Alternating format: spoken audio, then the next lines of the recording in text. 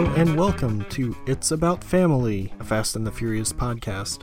This week, we discuss Furious 7. Stick shifts and safety belts, bucket seats have all got to go when we're driving. In the car, it makes my baby seem so far. I need you here with me, not way over in a bucket seat. I need you to be here with me, not way over in a bucket seat.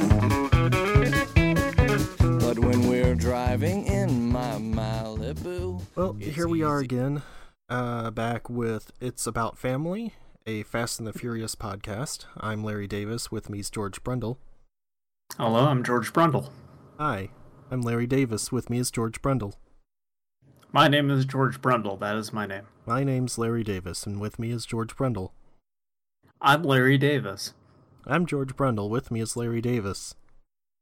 Hi, I'm George Brundle. I'm Larry Davis. Anyway, we have some unfortunate news. You know, we like to joke around.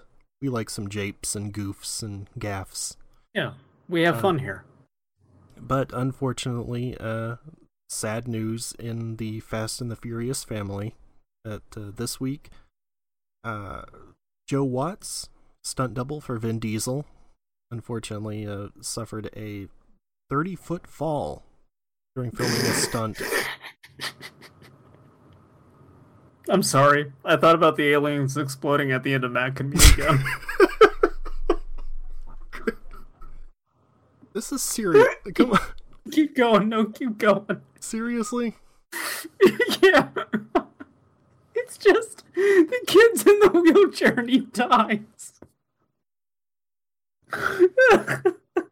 I apologize. George just watched Mac and Me, and apparently it's overpowered his brain.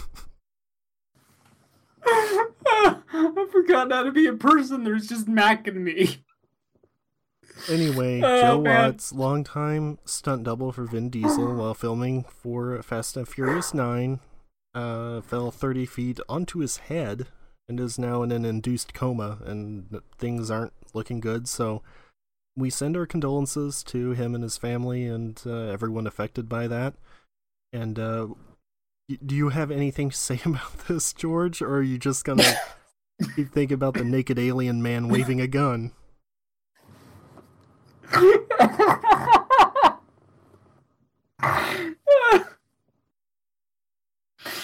This is the worst. We should restart this. And he just flies through the air of the McDonald's. I'm sorry, Mac and Me's just the goddamn best. It's About Family. It's a Fast and the Furious podcast. So this week we watched Furious 7. Yeah. What are you gonna say about that? This is the best one. It's the best one. I'm not sure I agree, but it is very good. Well, we haven't gotten to Fast and Furious 8. Fate of the Furious, please. Fate of the Furious. As it is also called, it goes by many names. Yes. Don't Not you try really, to though. box Fast and the Furious 8 into your narrow confines. It rides free, Larry Davis. Yeah, true. Just like Right. Dom and Ride or die. The Paul Walker guy. Brian. Yes, thank you. I knew that. I've watched all these movies. You've watched 7 of these movies. Yeah. He's been in all of... Well, he wasn't in 3, but... No. Certainly not, although the dude from 3 shows up in this one. Which one? The main guy. The dude with the accent. The funny American accent guy. Oh, yeah. Okay, yes. Yeah, Right. I completely forgot his name, as I've forgotten the name of basically everyone who is not Han in Tokyo Drift. Yes. Yeah. Remember the Hulk car? I do remember the Hulk car. That's the important thing. Yeah. Tokyo Drift was, I think, better than people give it credit for. Sure. Still not... I would still not place it high on the list of like the best Fast and the Furiouses, but that kind of goes for everything under 4. It's the best of the first 3. Definitely. No, I would say 2 is the best. What? 2's the worst. 2 is like, okay, yes. Like if I'm sitting down and I'm doing a serious film analysis, yeah, 2 is the worst one. 2's the best in the same way Mac and Me is the best, basically, is what you're saying. Exactly. They suck Tyrese up with a vacuum. Ludacris just holding on to the vacuum, flying around the room. God. Oh, if only we did a Mac and Me podcast where we like watched it every single week for a year. They had to feed Letty more Pepsi or Coke, and get her feeling better. No, Pepsi would get her killed. Yeah, sure. That'll be ridiculous. Yeah, I like 2 the most because it is the worst. It is so much a byproduct of the specific time in which it was made. That time where you would expect one of these people to get out of their cars and like turn on their Britney Spears hit clips. Sure. That that moment in time. It's weird because like it's a recent thing, but that movie looks like that movie is what I envision when I hear about vaping. Do you know what I mean? Yeah, no, everybody in that movie looks like they vape. That girl at the start who has like that dashboard computer and it's got like an anime avatar for her that's like kind of showing her all pissed off. Mm-hmm. Like she definitely vapes. The inside of that car smells like a bubble gum and chemicals. Yes. Or strawberries. Could also smell like strawberries. But sure. Yeah, it stings. She opens up the glove compartment and a bunch of like empty vape juice canisters or whatever they use just comes like tumbling out. Mm-hmm. NOS branded Juul pods. Oh no, don't get me into vaping. See, that's the weird thing. So, of course, as everybody knows by now, you have not watched any of these movies until we started this. Yeah, that was the whole point behind the podcast. I think it's actually a little bit strange that you would even bring that up, but yes, that is correct. Who might this might be their favorite one, and they're just checking in for this one. But it's 7 episodes, and people either are listening at this point or they decided that they don't want to listen. We've been doing this forever. The latter. But it was always interesting to me that you did not watch any of them because you did have a crippling NOS addiction a while back. That's right. For anyone who does not know, feels like every episode would bring this up, but the NOS energy drink I found out about a few years ago, gave it a try, and then started drinking it religiously and talking to you about me drinking it religiously. I had to actually like make an effort to break off of it. And recently they started selling Diet NOS. And I got back on the NOS train. That's right. Because it tasted just as good as the regular NOS. And then one day, suddenly, without warning, they stopped stocking the Diet NOS and I can't find it anywhere now. And I'm not brave enough to go back to the regular NOS. It's too much sugar. I don't want that in my body. Everything else in my body I'm fine with. I don't give a fucking vitamin B12. Just inject it right into me. It's the sugar I'm concerned about. But the point is I can't get to my Diet NOS anymore, so I am left NOSless. Yeah. It's a pathetic existence that I'm carrying on over here. Well, it's important to just to reflect on these things, or as Dominic Toretto says, this is about the open road. Hope you ever think about where you've been and where you're going. This is all about family, man. Corona. I do with my crew, my rules. My way. Vin Diesel basically just sounds like a Stallone on Valium.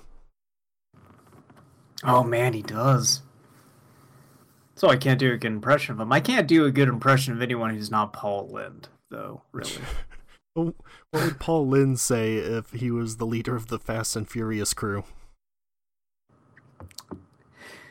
Hey, y'all, I need some more car under me. You know what I'm saying?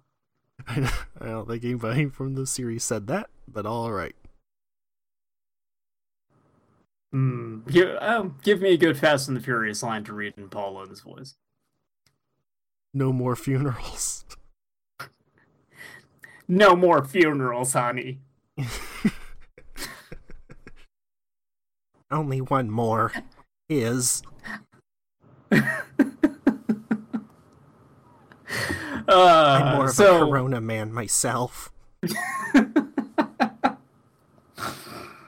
Oh, man. It's Tibetan ale. You know, I don't know about the whole celibacy thing, but the monks got that right. Whatever. Fast and the Furious 7, as we left off in the previous movie, that Shaw dude got fucked. Yep, Giselle died from a 10-foot drop.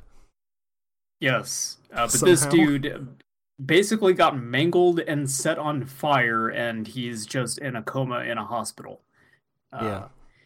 Also, worth mentioning, the last movie we ended, like the very final scene was his brother, Shaw Sr., the elder Shaw.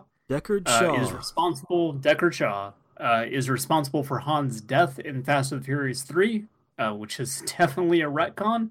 Hell yes. But they go some places with it in this movie, and it's a good... Statham... Almost as good of a retcon as Letty being alive. Statham is so good in this movie, though. Oh, he really is. Like, we'll Statham is basically... Later. What? Are you going to say what I think you're going to say? Maybe. Statham just shows up. So Statham, the first... We'll get... I'll get to it. When he actually shows up, I'll get to it. I was going to say he's basically Michael Myers in this movie. Like, he just teleports to wherever they are and starts fucking things up. That's a good comparison. Mine is much dorkier than that. Okay. We'll get to it, though. I'll just say it now. The first scene of him and him fighting Dom is just like... Actually, all of it, he's just showing up like Knuckles, man. He just hits a trigger and laughs at them and fucks everything up. Like, that's his role in this movie, is he's not necessarily the main villain. Like, there's this other dude, this terrorist guy, who's kind of behind most of the chaos in the movie. Well, is he? And Deckard Shaw is just there to fuck with things. I guess so. I kind of thought that it was just like Jimon Hansu was basically just working for Shaw. But then no, it's the other way around. He's kind of like, well, our partnership is over. So... Mm-hmm. And their partnership in this movie is, like, very short-lived. But, like, Shaw's whole thing is basically just... He pops up out of the ground and he hits Vin Diesel and all the Chaos Emeralds fall out. Sure. Thought this was going to be a street fight. Yeah. So we do start the movie on him, though. Kind of talking to his brother held up in the hospital and just sort of explaining, like, as kids, we got into some shit, but it was mostly you causing the shit, and then me being the older brother, like, I'm the one who would take all the blame, but I was cool with it. Like, that was our relationship. Anyway, here's an Uzi. I'm just gonna lay it on your comatose body here. I just like him just doing this sentimental passing of the Uzi to his hospitalized brother. Yep. And then, like, threatening the hospital staff, like, if anything happens to my brother, I'm coming after you. And then we get this, like, really long sequence of him just casually walking out of this hospital that he is shot to hell. Yeah, it's like, basically, it's the end of the Terminator in the police station. Like, that kind of thing. There's this great bit where he just, like, pulls the pin on a grenade, goes up to a guy's like, here, hold this. Statham's so good at this.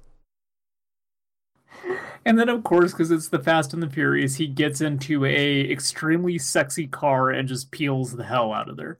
Yes, and part of the building, like, collapses behind him. It kind of looks like, in The Dark Knight, when the Joker walks out of the hospital and explodes it. Oh, yeah. Yeah, that's true. It does look like that. We then catch up with I had this brief moment where I thought that Brian having his kid was in this movie, but no, that was the last one. Yep. Now he's a dad. I don't know why I keep thinking, yeah, he's a pappy now. But before that, we get Dom basically ghost lighting Letty in a graveyard. mean gaslighting? Gaslighting, my bad. Well, hey, Ghostlighting? ghostlighting, because she's basically a ghost, right? Kind of. Well, she's like, this is the day that I died, or Letty died, and I was born. And Vin's like, yeah, it's really cool. I brought a sledgehammer. Let's bust this fucking thing up. She's like, no! I hid a bunch of Coronas in your grave. It's like John Wick. He just takes a sledgehammer to it and pulls out Corona. So he's like, yeah, I'm thinking I'm back.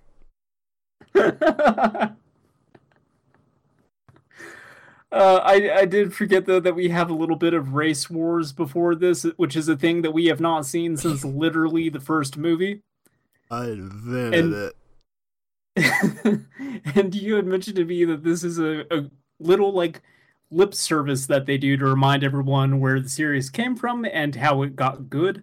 Yes. Because this is the first in a while that we've had just a bunch of gratuitous shots of, like, asses and Look, cars. Not muscle cars, but like the traditional racing cars that we had before, which you don't quite get anymore. Yeah, there's also, not to spoil things, but at the very beginning of Fate of the Furious, there's also a little bit of this. And there was a little bit of it in 6. It's just, they keep doing it just kind of to remind you, what the series used to be. Yeah. And it serves more of a purpose in 6, though, because they do come back to that crew. Yeah. And, look, I'm not a huge fan of the horniness of it, but I will say at least this movie is as horny for Nathalie Emmanuel as I am, and I appreciated that later on. But this stuff, come on. Yeah. Don't need that. There's also this great bit that this ends on, though, where like everyone just crowds around Letty and starts shouting at her until she has PTSD. Yes, also, well, the thing that triggers her appropriately is a cameo appearance from Iggy Azalea. Who's I was going to mention. That's girl, yeah, that's my girl! And then Letty freaks out. I like to imagine that it's specifically... Iggy Azalea! Yeah, that's specifically because of Iggy Azalea that she has flashbacks. Yeah, it just clogs him. Also, the first time that he showed up since the first movie, so it's a little nice. Yeah, for bringing it all back to where it began. But yeah, this eventually ends up with her and Dom in the graveyard, and this is a sequence that I actually really hate because the stuff that Dom is doing is fucked. Like, it's bad enough that he's really trying to project this relationship that he had with Letty back onto her when she doesn't like have any conception of it anymore. But to do that and also take her to a graveyard to bust up a tombstone, which, by the way, there's still a body in that casket. They bring that up. I kind of thought that she just wanted to go there, and then like he just kind of showed up while she was trying to be alone and stare at it or something. But yeah, I guess. I don't know. Rewatching that again, yeah, he's driving up, and I think she's already there. So he just had this plan anyway to just come here without her to fucking bust up this tombstone. Exactly. Oh my god, Dom. Yeah, the thing is, though, this whole thing is weird because, yes, it's creepy how he's doing this. At the same time, like, she's clearly, like, flirting back with him a lot. And then is also like, but I don't remember anything. You're looking handsome in that suit. It's like, very mixed messages. It is, but this scene is, it definitely leans harder on this aspect of, like, her telling him, like, hey, no, I don't know you the way you think I know you, and him just going, like, oh, but we're in love. No, he like, doesn't this say just that. He doesn't say that because you can't. I know he doesn't. He doesn't. In love with them. No. He doesn't say that directly, but like he's heavily implying it. Yeah. Like he's continuing to project this ideal version of her onto her, and it's just not getting through to him. So like him continually insisting upon that, I think, is super gross of him as a character. I think I can get where he's coming from. I think his whole idea is that if he keeps doing it, eventually she'll get her memories back. That he just needs to figure out. Not how amnesia works. No, like, considering how dumb Dom is, I'm surprised he didn't just try to hit her in the head with a coconut or something. What if he actually came there with the sledgehammer to bonk her in the head? Yeah, I've seen enough episodes. That would... As a episode of Gilligan's Island, I know how that works. He's saying this to her while she's like crumpled over her grave, just gushing blood. He'll come back anytime now. Me and the skipper are gonna have a good time. Hey, Skip, he says into his phone with Brian on the other end.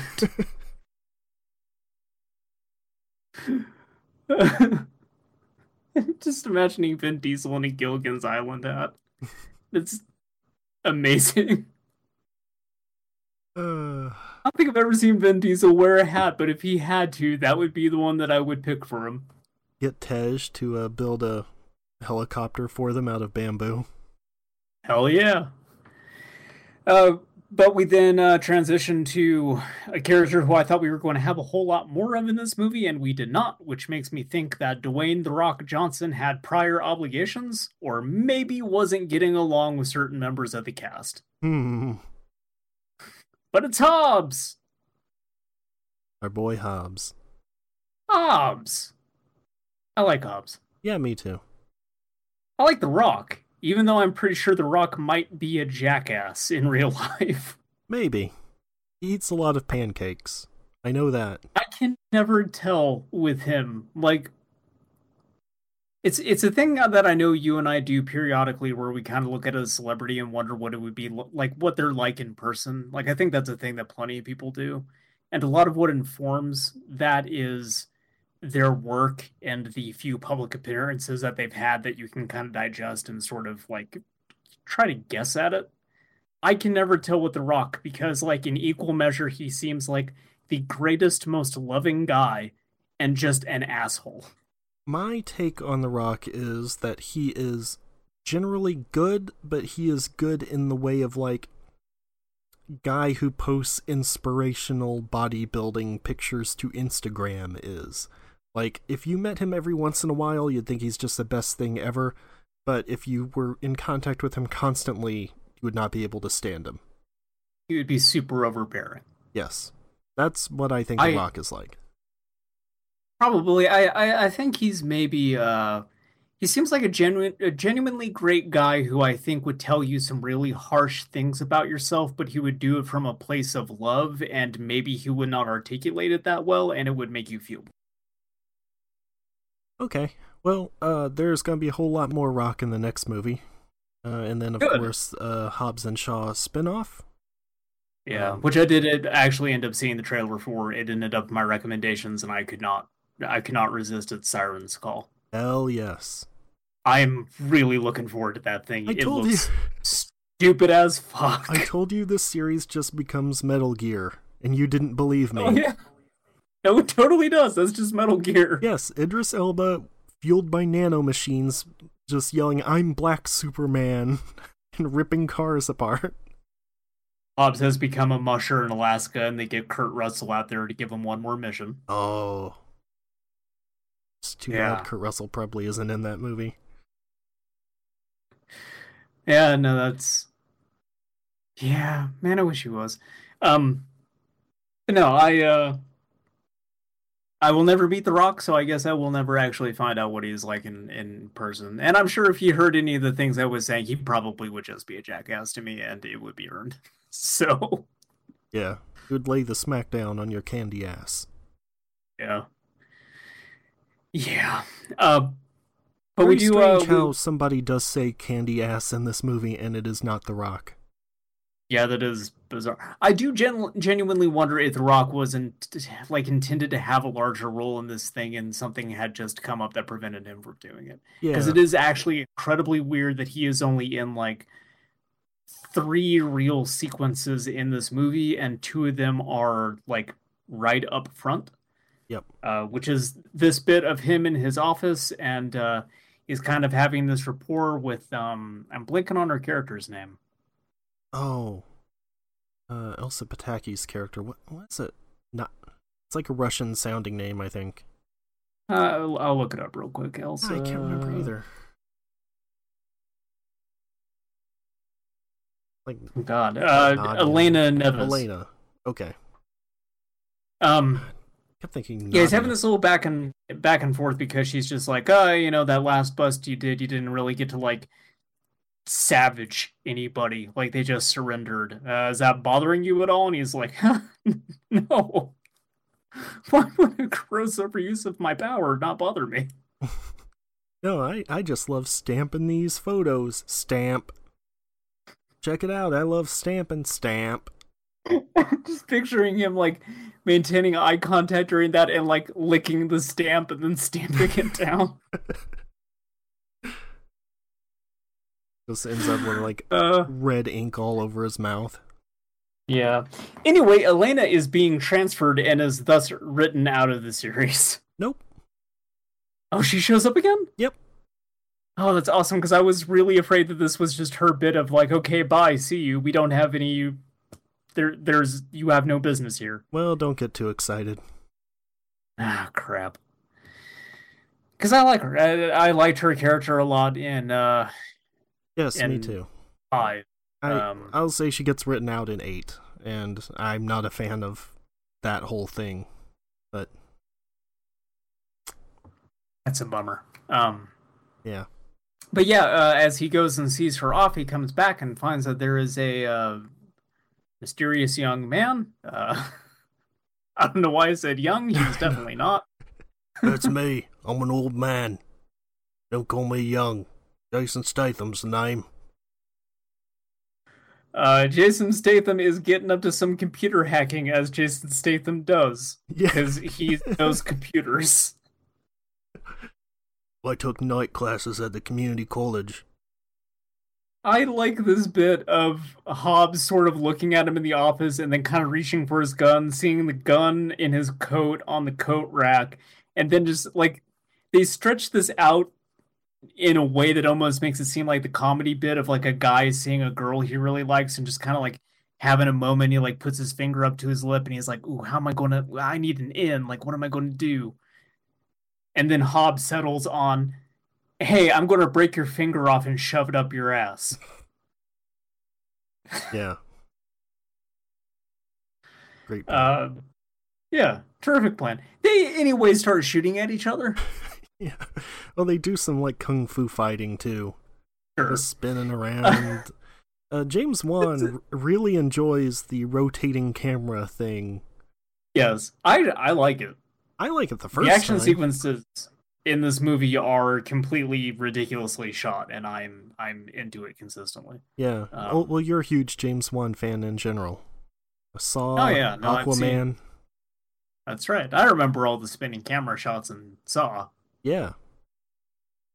I mean, actually, when they do the bit where you like figure out what Jigsaw's whole deal is, and there's a lot of spinning camera work in that. True. But yeah, it does it like twice in this segment, and then once again during the Letty and Ronda Rousey fight, which boy, that's a thing. And then again near the end with the sliding door bit. Yeah. You know, Ronda Rousey, she's an actress because I hate some these people kinds said so, of parties. These parties bore me to death. Yeah. Real great how they cast her in a major role in the last Mortal Kombat. I was extremely happy with that. Yeah. WWE superstar Ronda Rousey. Sandy Hook truther Ronda Rousey. She's like the white version of Camille. Ugh. I mean, she is. I'm not wrong. I would rather have Ronda Rousey than Kumail Nanjiani. Yes, because like at least she can actually like fight in the scenes that she's in, and because like that's her whole thing, right? She's a fighter. She does the fights. She's good at that thing. It's just when she talks that she's terrible. Much like every time we talk. Should have brought back Gina Carano. I like Gina Carano in 6 a lot. Yes. But Camille's whole thing is that he's a comedian, and he is very bad at the being the comedian thing. Yeah. So, yes, I would rather Ronda Rousey, but I think they're both just like a blight on any movie that they are involved in. Yes. And to Camille's credit, as far as I'm aware, he is not a Sandy Hook truther, so No. Great job, Camille. No, but he has a very, like, standard liberal, like, I don't mind being called a social justice warrior. I mean, that's great. Justice and warrior. Nothing wrong about that. Yeah, no, guys. It's a compliment. Seriously. It's a good thing when people call you that. Dumbass. Yeah. Anyway, this has been Larry and George's People We Don't Like in Hollywood Corner. Yeah. I'm sure all of you cared immensely. This is what you came here for us to talk shit on rich people we will never meet. Good. Fine by me. I wonder what Camille is like in real life. I bet he smells like fish. Okay. I don't know. I avoid. Have you seen trailers for that fucking Stupor movie that he's in? Because holy Christ. Yeah, look, Dave Bautista's doing his best.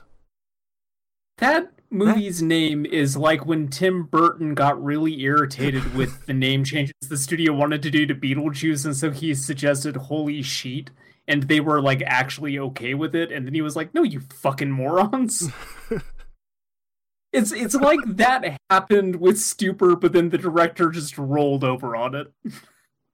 Stupor also features the great Natalie Morales, who also deserves better. God, yeah. I mean, unfortunately, like, Santa Clarita Diet got canceled, and actually kind of her whole plotline was done with that anyway. She's got that, like a multi-camera sitcom that it's probably already canceled, I don't know. Look, I wish the best for Natalie Morales, she's great. Not having a great time right now. No. I mean, I don't know, Also she's good work, so whatever, but... Also not having a great time is Hobbs, who gets thrown out a damn window by a bomb. Yes. That bomb fucked him up. What is it? Elena. He grabs Elena. I don't want to like completely get us away from this one bit though, which is that I really, really love this. There's a conference room table like in the middle of the office that somebody has like stashed a gun underneath. Yes. Well, I'm sure Hobbs did it. I cannot fathom why. Like, the level of paranoia Hobbs must be operating under that he just is like, okay, well, we need like at least 7 office emergency guns stashed away in tactical locations. Or just like, something happened here before and they knew they needed a gun under the conference table. Like, the thing is, this movie has a lot of things where items just appear wherever they need to be. And it doesn't matter. Yes, it is. Very video gamey.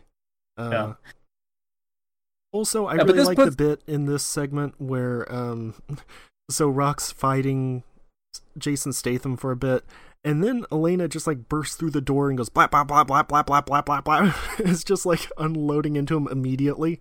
I like that a lot because they also like timed it so okay, this is how long it would take for her to hear what's going on and get back up the stairs. It's good. Yeah. It's a really good, this is a solid fight sequence to kind of kick this movie off with. And then we immediately shift gears. Like because it's a car movie. Huh? Shift gears, it's a car movie. You do that pun every episode. It's good every time.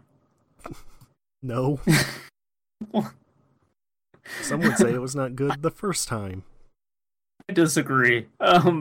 We then move back over to Dom and Brian. Brian's getting ready to take his kid to school or whatever, and Dom is having a talk with Mia. A box arrives from Han, and then Dom and Mia are kind of talking about how Mia has another kid on the way, but she's concerned because Brian he misses the bullets. He misses all the fun times they've had in the previous Fast and the Furious movies, and she's kind of worried that she's just tying him down. Well, she's like, there's an important exchange here where it says, you got a package from Tokyo. From Tokyo. Contract supercharger.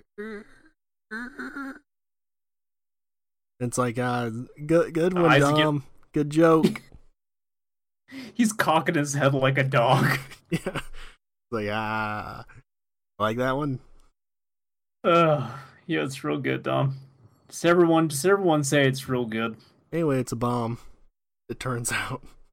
Yeah, blows up the entire house. But thankfully, all the main characters who we dive are alive. They're like 10 feet from it, and they're fine. And then the house that it was like maybe 5 feet in front of is entirely exploded and on fire. Yeah. That house had some major structural issues. Yeah, like really it's a good thing they blew it up, because that would have just fallen apart while they were in it. Yeah, that was one bad Jenga move away from collapsing in on them. Yeah, and too much termite damage, I would guess. You really have to check for that stuff. Yeah. So, Vin Diesel, Dom, as some people call him in this movie, my bad, then goes and visits Hobbs, who, despite getting blown up and thrown out a damn window, has only broken like a leg and an arm. Yeah. And he's watching the Hulk. Bad 70s TV show, as he calls it. Yeah. So Hobbs has him here, and he kind of lays everything out about Shaw, about how he's the brother of the dude they fucked up, and he's out for revenge, and he's like, my official answer is, don't mess with him. You're not above the law. But the brother answer is, don't miss. Turns out you're above the law, actually, kind of. Actually, please go do an extrajudicial killing. Yes, please. I would do it myself, but clearly. Mm-hmm. I have not yet reached the power level required to break my cast off. That'll happen later in the movie. I need to go film Jumanji right now, otherwise I would help you. I think around this time was probably San Andreas. Like, I feel like that and Oh, yeah, no, that's definitely the movie that you want to drop your Fast and the Furious obligation for. Well, actually, that is kind of the problem with The Rock, though, is that he always works with the same directors. And so it's the same guy that did San Andreas and Rampage. Oh, yeah, maybe Rampage was the one. That's what I'm about to look up, is when Rampage came out. But either way. Oh, no, Rampage was 2018, so there's no way that was it. No, it must have been San Andreas. 2015. Yeah, actually, see if I can't find this real quick. Okay, yeah. Johnson initially said that if Universal Pictures purchased the accelerated development of a seventh film beginning in the summer, he would be unable to participate due to scheduling conflicts with filming on Hercules. Oh, right, Hercules. Yeah, so that's what it was. Let's see. However, as production for the film would commence in September, he confirmed his return for the film, as Hercules would complete production in time to enable him to film a significant part. Well, no. So I wonder if that's actually he was free, but because they were anticipating that he might not be part of it, they kind of downplayed his role. Well, that's interesting because Hercules came out in 2014, and Furious 7 and San Andreas both came out in 2015. Oh, it's a mystery. Yeah. Life's full of little mysteries, like why The Rock wasn't in Furious 7 more. Well, don't worry. We'll get plenty of them next time. Yeah. So, we have sent Mia off to, I forget what country, so she's safe, and basically she is out of the movie. Isn't she in Barcelona, I think? Something like that, yeah. It's a bummer because I really like Mia. Like, when they gave her shit to actually do, I really liked Mia. And kind of something that the series has a problem with is actually, like, giving its female characters stuff to do consistently. Its male characters stick around, but they write the female ones out pretty often. Yeah, like, there's Letty, and that's basically it. Yes. And even then with Letty, they kind of make you feel like they're going to write her out at the start of this movie. Yeah. Like, her coming back actually was a bit of a surprise to me. Mm-hmm. But speaking of characters who have been effectively written out of the Fast and Furious canon, we now go over to Tokyo. Yeah. Where we get Guy, whose name I did not commit to memory. It is the last scene of the third movie where they're just like, hey, man, this guy said he knew Han. And this then guy's we get accent, it's so weird. it's terrible. Yeah, like It can't be legitimate. No, like I can't tell what he's supposed to be. Is he supposed to be American? He's supposed to be some kind of Southern, yeah. Because the start of that movie was, well, we watched it a few weeks ago, but yeah. That was, I know I brought this up and I'm just treading old ground here, but that movie drove me nuts because at the start of it, it's like he is a school student and he's getting into a fight with a bunch of wrestlers. And I thought, based on the age that these actors were, that they were in college. And I was sitting there the whole time going like, please don't let this turn out that they are actually high school aged, because there's no way this man is a convincing 15-year-old at all. And then I was wrong. Yeah. The time in which this scene that him and Dom have this conversation, I know he looks like a 40-year-old man because he is, but he is supposed to be like 16 years old. No, because this is quite a while after Tokyo Drift, isn't it? No, this was like at the very end of Tokyo Drift. Oh, they did not right. indicate the time had passed at all. Yeah, that's a good point. Because in at fact, the end I of 6 kinda... was him killing Han, so yeah. Look, the timeline of the series makes some things a little bit of a stretch. Oh, wow. Okay, Lucas Black is the guy who plays that character. He is age 36, so I guess actually at the time that he was doing Tokyo Drift, he was in his early 20s. Huh. Which is amazing because I swear to God, he looks like 30 years old in that movie. Like, he is aged. Yeah. Lucas Black was born in Alabama, so I don't know. What is that up is with his accent? No one is more authentic than Lucas Black. Oh, this is the guy from NCIS New Orleans who I mentioned once, that I saw a bit of that show and thought, this guy has the worst Southern accent I have ever heard. Yeah. That's his speaking voice, I guess. He sounds like somebody faking an accent. Yep. Because I thought that when I was watching the third movie, I was like, there's no way this is actually this guy's accent. Like, this is going to turn out to be like he's a classically British trained actor. Yeah. Like, this is approximation of what an American sounds like. But no, that's just Lucas Black, man. Okay. But anyway, they have this brief conversation where he's just like, we found some stuff on him in the wreck. It's this picture of Giselle and this cross. I don't know what it means. I didn't think it was religious. And he's just like, hey, what are you going to do when you find the guy who did this to him? And Dom's just like, and the word ain't even... And what? They haven't been invented yet. You're going to do what to him? The words have been invented. I like imagining like they got that picture of Giselle and they turn it around and like she wrote on it, gotta go film Wonder Woman. See you guys. Best of luck, XO. Or just like some memento note, like it says, don't trust Dom. Yeah. Don't believe him. Don't believe Dom's lies. Well, hey man, 8th movie. Yeah. I know we have not gotten there yet. I do know that Dom is apparently he goes bad in the third movie, and I'm hoping like, because I've seen the clip of like him and Charlize Theron, and like he kisses her, and that's like his I'm a bad guy now moment. But I really hope that like when he first shows up and he's bad, he's just switched to like a different shitty cerveza. Like he's just drinking Dos Equis now, and everyone's like, "Oh no, I think so, Dom." That would be great. Like, that's how you know it's Mirror Universe Dom, is he drinks Dos Equis. Exactly. That's his version of having a goatee. Yeah.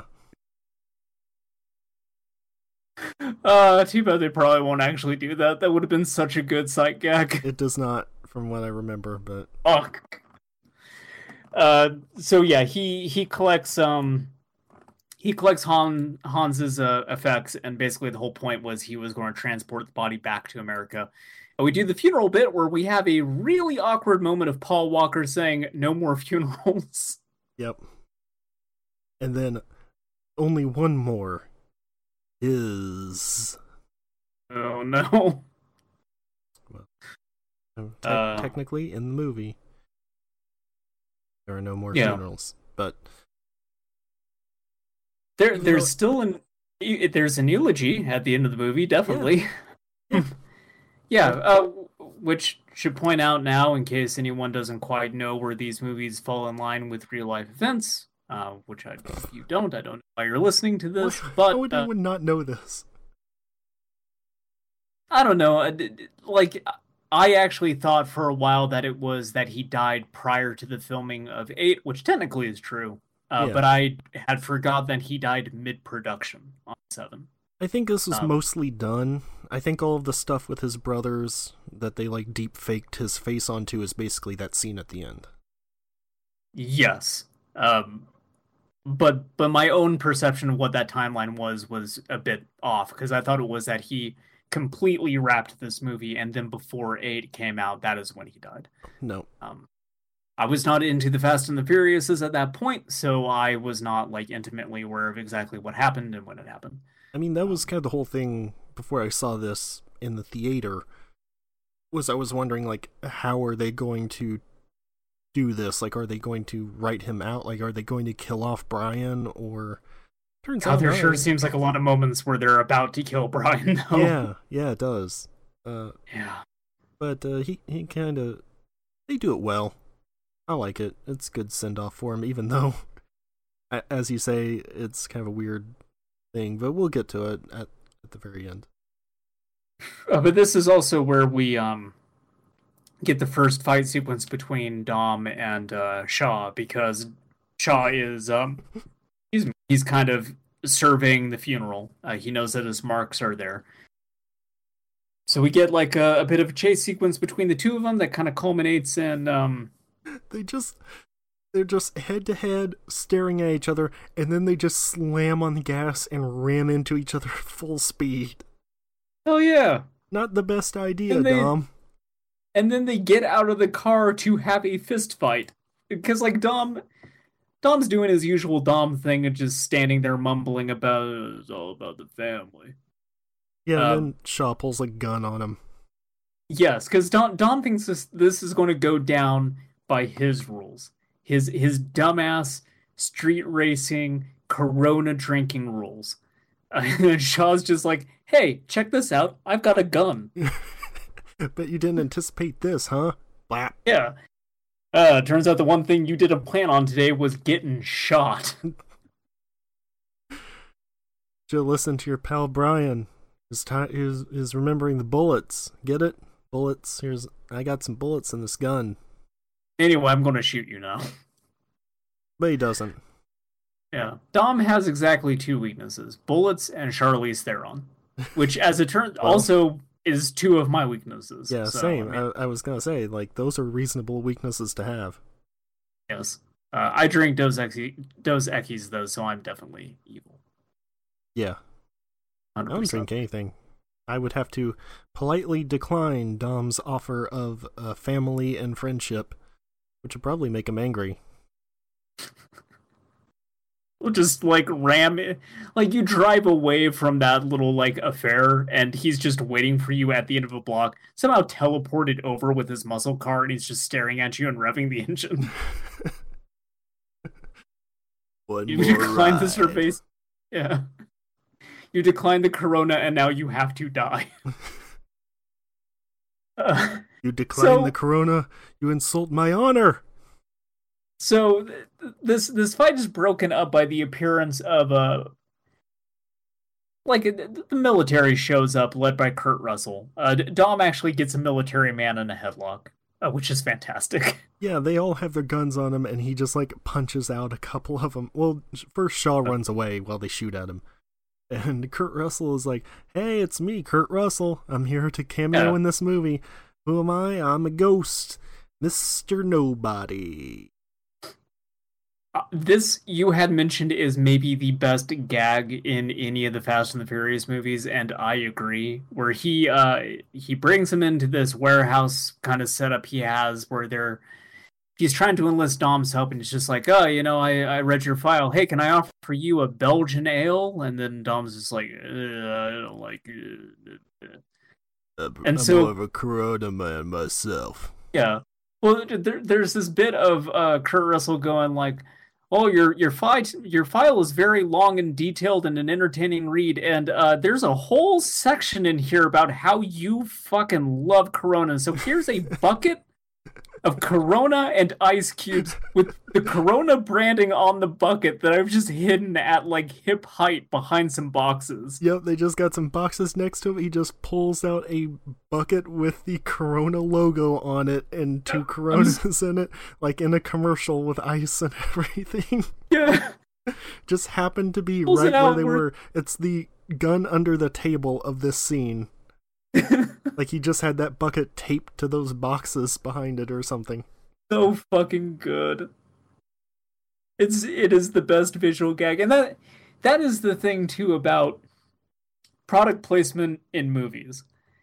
Is I hate it when it is drawn attention to in a way that is not intended to be funny. Like a Mac and Me, where there's just a lot of McDonald's and there's a lot of Coca-Cola in that movie, and it is very much like in your face. Or like an I, Robot, where he just holds up the shoe and goes like, yeah, it's a classic. Yeah.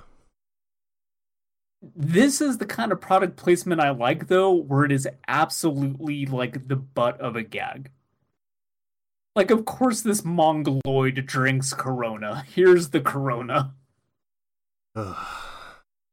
You can be a Mongoloid like Vin Diesel, too. Stop saying Mongoloid, please. Yeah. Man. Fine, troglodyte. Yeah, sure, that's better. Cue ball. Yes. Yes. Vin Diesel sometimes looks like... Do you remember when Will Ferrell appeared on Conan O'Brien as Scrub-a-Dub? No, I don't, actually.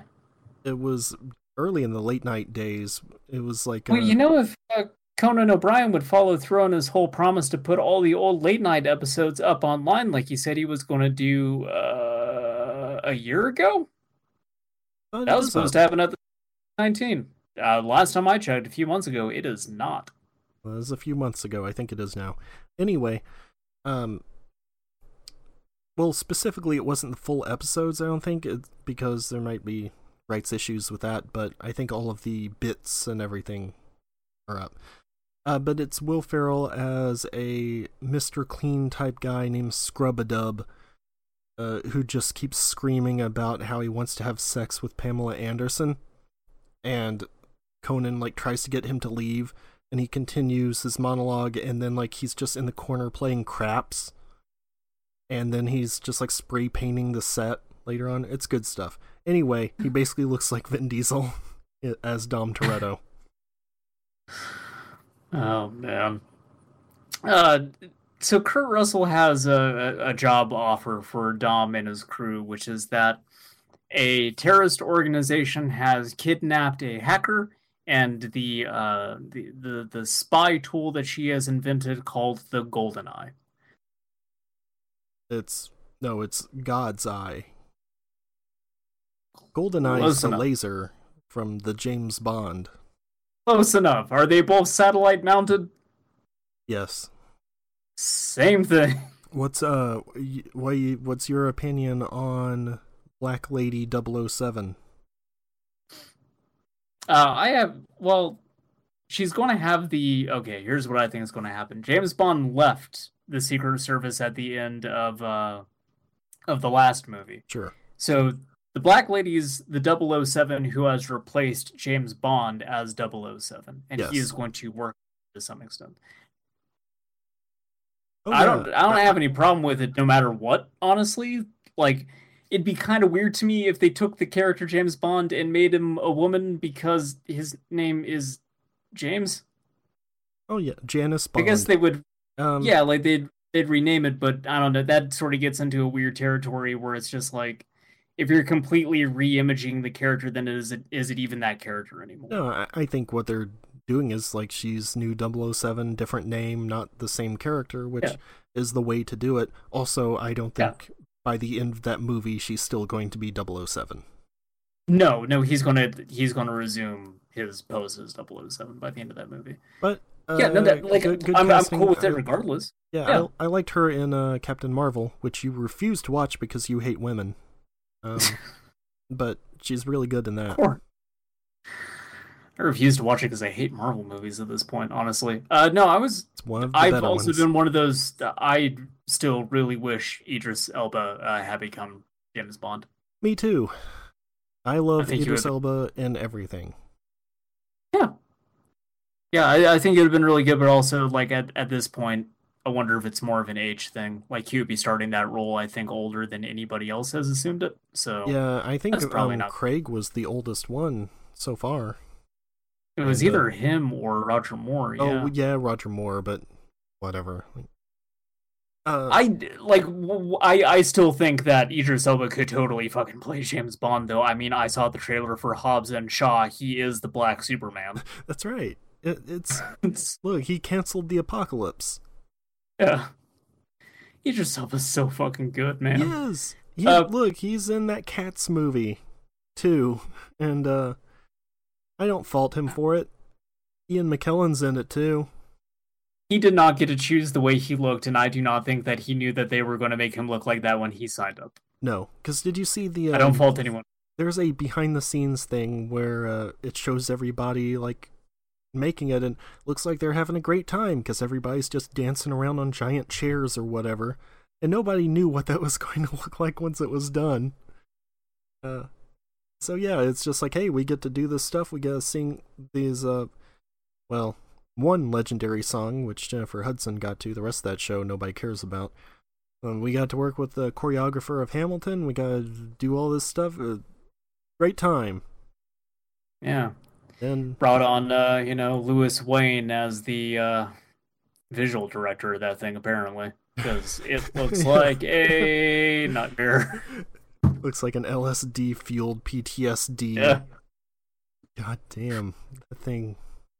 There's your Louis Wayne deep cut for everybody. That I was probably audibly looking up as I mashed into my keyboard because I forgot his name. Did you just write LSD cat nightmare man? No, I just wrote it Oingo Boingo cat artist. Oh, okay. Because I remember that first Oingo Boingo EP. Wanted to call it an LP for a second, but that's not correct. No. Yeah, anyway, I don't have an issue with that. I think that people who take exception to them basically having the concept of a black lady James Bond, or people getting pissed off because Natalie Portman's going to play a female Thor, or even back when Idris Elba was cast as Heimdall. Oh, right. People freaking out about that stuff really have very little to care about in their lives if that is the thing that gets under their skin, and I am envious of them. Also, I am not. I mean, only from the perspective of I wish I had so little to give a shit about that the things I gave a shit about were on that level of fucking worthless. Yeah, well, in this case... Not that specifically, but... Yeah. It's this and the Natalie Portman thing especially... Like, she's not James Bond. She's not Thor. Yeah. They are still, like, she's this other character. She's Jane Foster, who gets the powers of Thor, just like in the comic. So it's not like they are replacing this character with, like, gender swap version, like that Dirty Rotten Scoundrels remake that nobody saw. But, yeah, I wouldn't even care if they did. Like, so long as it was, if the final product were still fucking good, then I would not care. Yeah, the point is where you're doing it just to. With Heimdall, like, that isn't really the same as the others because they are, like, changing the race of the character. At the same time, like, who cares? Like, there's no reason to care about, but I'm just saying that's not really equivalent to the others. Yeah. Heimdall's character was not how often he showed up saying, "Hey, everyone, look at how white I am." No. He's just a cool dude with cool eyes. Oh, yeah. Yeah, so the James Bond and the Thor stuff, I think that if you give a crap about that to the point that you're getting angry, your priorities are just completely fucked. Getting mad online. It's the hot new thing. I'm looking forward to that James Bond anyway, because they keep like saying that the reason they got Daniel Craig back is he really, really, really wanted to do one that was like From Russia with Love, which also would be very appropriate for like current times. I'm looking forward to it because apparently Daniel Craig is just like fucking himself up constantly on that set. They just good. There are like always reports of like, well, they've halted production again. He's flying back to Jamaica to go get X-rays or something. Yeah, no, I'm looking forward to that. Like, just the concept of, okay, it's like a modern day take on From Russia with Love and how that can kind of connect into current events. And like that in itself is interesting to me. Yeah. I just want to see Christoph Waltz back. Yeah, apparently he's coming back, so. Yep. Of course he was. Yeah. Why would anyone think he wasn't? I mean, the fact that last movie was not good. Doesn't matter. He also was not good in it. I refuse to believe you. I have not watched it. I maybe never will, but I refuse to believe Christoph Waltz would not be good in something. There is a much worse version of Blofeld out there, so at least I can say Christoph Waltz was not wandering around Las Vegas dressed up like an old lady. Which one's that? Is that Telly Savalas? That is Diamonds Are Forever. No, what's his name? Crap, I don't remember. No, Telly Savalas was in On Her Majesty's Secret Service, and I think he is the best Blofeld, because it is just Telly Savalas playing Telly Savalas, and Telly Savalas is a fine hunk of man. Yes, he is. Who loves you, baby? He is terrific. I love the weird way that he holds his cigarette. I could listen to him talk for hours. I love Telly Savalas. I like Telly Savalas a lot as well. That's why I was wondering. I was like, oh no, I hope he isn't a bad Blofeld. Because I don't know. Let me see who was in Diamonds Are Forever. It does not matter. We need to finish Furious 7. Yes, no, I know, but it was Charles Gray. Okay, I don't know who that is. Now imagine Charles Grodin as Blofeld. Oh, that'd be great. Yeah. He'd do it too. I mean, what else has he got going on? The mission is to get back the god's ear or whatever. I don't know. It's a thing that basically, like any phone or it's Watch Dogs. It spies on people. It is the end of the Dark Knight where Batman set up all the different weird camera phone things to find the Joker. It's just that he can track anyone anywhere with the God's eye. Also, it's Watch Dogs. But they need the hacker back. Also, it's Watch Dogs. They need the hacker back. 100% Watch Dogs. It's 100% Watch Dogs. They need the hacker back who made it, and the terrorist who kidnapped her and stole the God's eye brought to justice. So, gather the crew up. Good news, everyone. Tyrese is here. Tyrese is back. You were thinking he wouldn't be in this movie, but fuck you. You were wrong. You were going to watch Tyrese, and you were going to shut up, and you're going to enjoy his performance. He's going to do some good jokes. Yes. Joke number 1. Fuck all, y'all. I want to be in charge of the mission planning, but also I hate the mission I came up with because I'm a big baby. Also, I don't know what to do. I'm just going to point at a random point on this map and say, here we go. And this guy's like, that's a dumbass idea. What are you doing? And then Kurt Russell's like, you know what? This is the kind of thinking I'm looking for. Yeah, I'm looking for bad ideas exclusively. I like your style. So the way that they're going to get on this very particular location on the map is they're going to load up all the cars on a plane. Wait. Also, during this bit, there's like this whole thing about Brian saying like, oh yeah, the only thing you took down was something to no knees at prom, right? Yeah, no knee. They like high fives Ludacris and they do this whole thing, and Kurt Russell just like takes Dom aside and is like, these people are fucking dumbasses. How do you manage to deal with this? Yeah, no, it's just like, you have a gift. Yeah. You're a better leader than I gave you credit for. In fact, that you can get these idiots to do anything. So they're going to push all the cars out of a plane with parachutes on them. They're going to fucking drop these cars in. Yeah. Do a halo jump with this, like, Mustang. Also, they jump like maybe 20 seconds apart, and yet somehow they land like pretty much right next to each other. They don't crash into each other in midair or anything like that.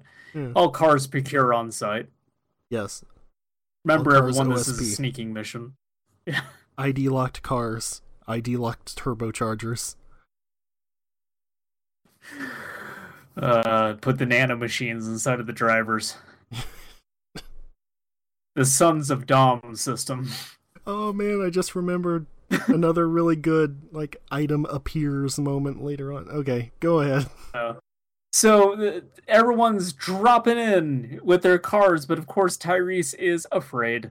So he drops last because Tech like sort of activates his parachute and pulls him off of the plane. His name is Tej, but everyone drops not Tech. My bad. Oh, it's spelled like T-E-Q. No, it isn't. It's T-E-G. Or J, I mean. I'm not French. I don't know how to pronounce that. Tej. Yes, Ludacris. I will refer to him as Ludacris for the rest of this. I mean, I usually do too. Yeah. I can't not see Ludacris in something and just not think of him as Ludacris. Even like he could be so deep and apart, he's just Ludacris to me. Yeah. Which is fine. Specifically, I see him as himself in the Dr. Evil costume from the Number One Spot video. Yes, exactly. I just remembered he was in Gossip Folks with Missy Elliott too. Oh, sure. Music, Cusa, Susan, Busa, Music, Cusa, Suzai. Mm-hmm. Yeah. Susan Q's. Susan Cusa, Susan Buse. Susan Music. Yeah. Zoo, my kisser. No Zamba Mazi. Zound was Z. Was Zoom Zoom Z. Alright, Larry. Yeah. Got most of it. Yeah, you remember most of that. It's been a while. I like how I tutored that to you on Mastodon, that whole bit, and you never responded to it. Why would I? So they all drop in. 100 muscle cars drop out of a plane. Get the video game industry on the line. I have a Fast and the Furious game that I want to pitch to them. So they do this bus breakout.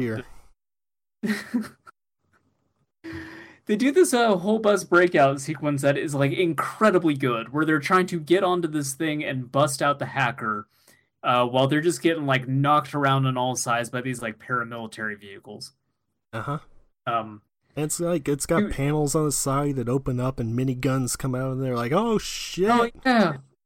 Shit! Roll your windows up. Roll them up." Tej is the only one who thought to bring bulletproof glass. Yeah. Man, there's a lot going on in this, though. There's also a bit here where I'm really upset that the line was not spoken the way I wanted it to be spoken, which is where before this mission happens, Dom points at his muscle car and he's like, "I want you to take that, and I want you to mix it with that." And he like points over at this like armored vehicle, and they're just like, "That's going to add a lot of weight and it's going to slow it down." And what I wanted him to say with, "Sometimes it's not all about going fast. Sometimes gotta be furious." Yes, I also noticed that. I was really fucking upset that they didn't say that, because it would have been like objectively the worst goddamn line in any of these movies, and much like Fast and the Furious 2, that would also make it the best. Yeah. So this whole sequence is happening where like Brian basically jumps into the van that's carrying the hacker, and he busts her out and he throws her back onto Dom's car, but oh no, he's stuck fighting this dude inside of the bus. And at some point the bus like loses control and starts like careening towards a cliff. We get this really, really great bit of him like jumping out the front and getting onto the top and like trying to run as this bus is like falling off. Yeah, and specifically the guy Brian's fighting is Tony Jaa, which is notable. Yes. Thankfully Brian is saved by Letty, who kind of shows up at the last minute, and he grabs onto her car. Which, by the way, so he jumps like this, the bus like teetering off a cliff, and he's running on it and jumps like for the cliff. He could just grab the cliff. Instead, Letty like does this drift around, so he grabs like her spoiler on the back of her car. Unnecessary. That kind of stuck out to me too, but then I sort of just justified it as like, oh well, he could have like grabbed onto a bunch of loose gravel and it wouldn't have. Like, he wouldn't have caught himself. Yeah, he could have. My point is, in any other movie, he would have just grabbed the cliff. In this one, he has to grab the car. Look, this is a car movie. He's got to grab onto the car. He just has to. It's about family, and it's about cars. Yeah. So, that's the thing that's great about this movie, is it's about family. Yeah. But Dom is trying to make his escape when all of a sudden Shaw shows up. With more shenanigans, starts trying to run him off the road. And eventually this ends up leading to kind of a standoff where all these terrorist guys have Dom and the hacker at gunpoint. The Dom has her strapped in, starts doing sick fucking donuts. Yeah. In this car. It's whipping up all this dirt, making a big old cloud of it. To kind of mask his escape, and his escape plan basically is just to throw himself off of a cliff. Well, this is the other item appearing thing I mentioned, where he's just like, "You go up a helmet," and she like looks around and then just like produces a helmet, I guess, from in front of her. Oh yeah, I didn't even consider that. Yeah, like why they brought it small enough Dom? that giant helmet, like you would not have not noticed it at your feet. Oh my god. What if Dom brought the helmet not for her? It was just like, well, I'm going to be jumping out of a plane, so I better do something to protect myself. And safety first. Well, look, Dom just for him, like if the parachute didn't open up, he's just thinking like this helmet's going to save him. At this point, Dom has suffered enough head trauma that it's probably a good idea that he was thinking about safety in any regard. Dom is like Goku levels of stupid, and I love it. Yeah. So simple. And like now I'm imagining Dom like putting extra weights in the trunk of his car, like he's trying to train it. Like, oh, if I takes the weights off, it'll go faster. Yeah, exactly. It's just like training your car in a 3 times normal gravity. He's doing donuts in the fucking Capsule Corp spaceship. I thought you were going to say doing donuts in the hyperbolic time chamber. Dom just driving off into like the ether in the hyperbolic time chamber. Like they try to stop him because there's no end to it, but he just disappears forever. It's an open road, baby. No, Dom, please. You won't be able to get back. Sometimes it's not about coming back. Sometimes it's about family. Dom, that doesn't make any sense. Please, Dom. Into the white void drinking a Corona. That's the end of the movie. Oh, that'd be a really good end. Oh man, actually the best end of this series would be if like he broke the law again and he needs to go underground, and then this like shadowy military kind of thing is just like, okay, well, we'll get you taken care of. We're going to set you up with a new name. How does Xander Cage sound to you? This is all just like an elaborate lead into Triple X. It'd be like Split. Like it was just a stealth prequel the whole time. Yes. God, that would be so good. So they escape from all the terrorists. We get a good bit of Shaw kind of just like looking from the bushes at these terrorists and going like, oh, I'm getting me an idea. Oh, hold on a tick. My brain cells is rubbing together. He's also like just crawling around on this mountain with a sniper rifle, watching Dom do donuts. I'm like a worm, I is. I'm sorry, my impression of Jason Statham is excessively poor. Yeah. I mean, mine's not good, but boy.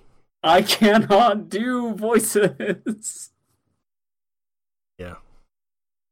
Anyway, then he decides he's just gonna get in his car and try and ram him. Yeah. It works. That's the end of the movie. Yep. Well, no, because he starts to, and then the triumphant return of Roman, who comes careening in, going, yeah! Like Dukes of Hazzard style. Yeah. So Tyrese saves the day, and we get like a little moment where everyone's kind of getting to know the hacker girl who, they're playing up the hacker archetype of them being like somewhat of an outcast, but like able to like completely peg everyone else socially. So she's just like, "Oh, you're the alpha. Oh, you're alpha number 2. You're the Joker." That kind of, the outcast is able to like see through everyone's facade, sort of thing. And they also do like the whole like, "Oh, she's too hot to be a hacker." Yeah. Like, that's an ongoing bit between Ludacris and Tyrese, is which one of them wants to bang her more, because she's a hot hacker. And Tyrese is like, a body like that, you don't park behind a computer. Am I right? Hey! Might be why Tyrese does not win her affections in the end. Well, no, Tej gets her affection because he, like, karates out that one guy. He makes her hot. Well, also, like, more pointedly too, they share more of a common thread with the whole like tech aspect. Yeah, so. But also he karateed that guy, and then he's like, "Yeah." Oh no, he karateed that guy good. So, she mailed off this. What is it? A thing that God's Eye is inside. Yeah, basically like a microchip that has it in there. To and Abu it's part Dhabi, of like a, which I thought was like meant to be like a normal joke from Garfield. No. And no, it's like literally, we're going to Abu Dhabi. The credits for this movie ends with a big fat Film in Abu Dhabi logo, by the way. Shocking. Also begins with a China film company. Have you seen that thing with the new Top Gun? No. What? I don't care about Top Gun. I don't particularly care for it either, but it is a big glaring example of, okay, we need to cut things out of movies specifically for the Chinese market. Because there was some stuff on the back of Tom Cruise's jacket in the original movie that is like I think it was like showing the Chinese flag or something like that. It was something like antagonistic towards the Chinese, or that the Chinese do not necessarily want to appear in their movie. So to appease them, they removed it from the jacket in the new movie, but even in the American version. Like, it's just not there at all. I have actually read something about that, where the Chinese production companies, or maybe the studios themselves in advance, are just censoring for Chinese audiences no matter where the movie's coming out. Yeah, so that's what I'm kind of getting at. Sorry, you're not going to see any more big screen skeleton movies. Sorry to tell you.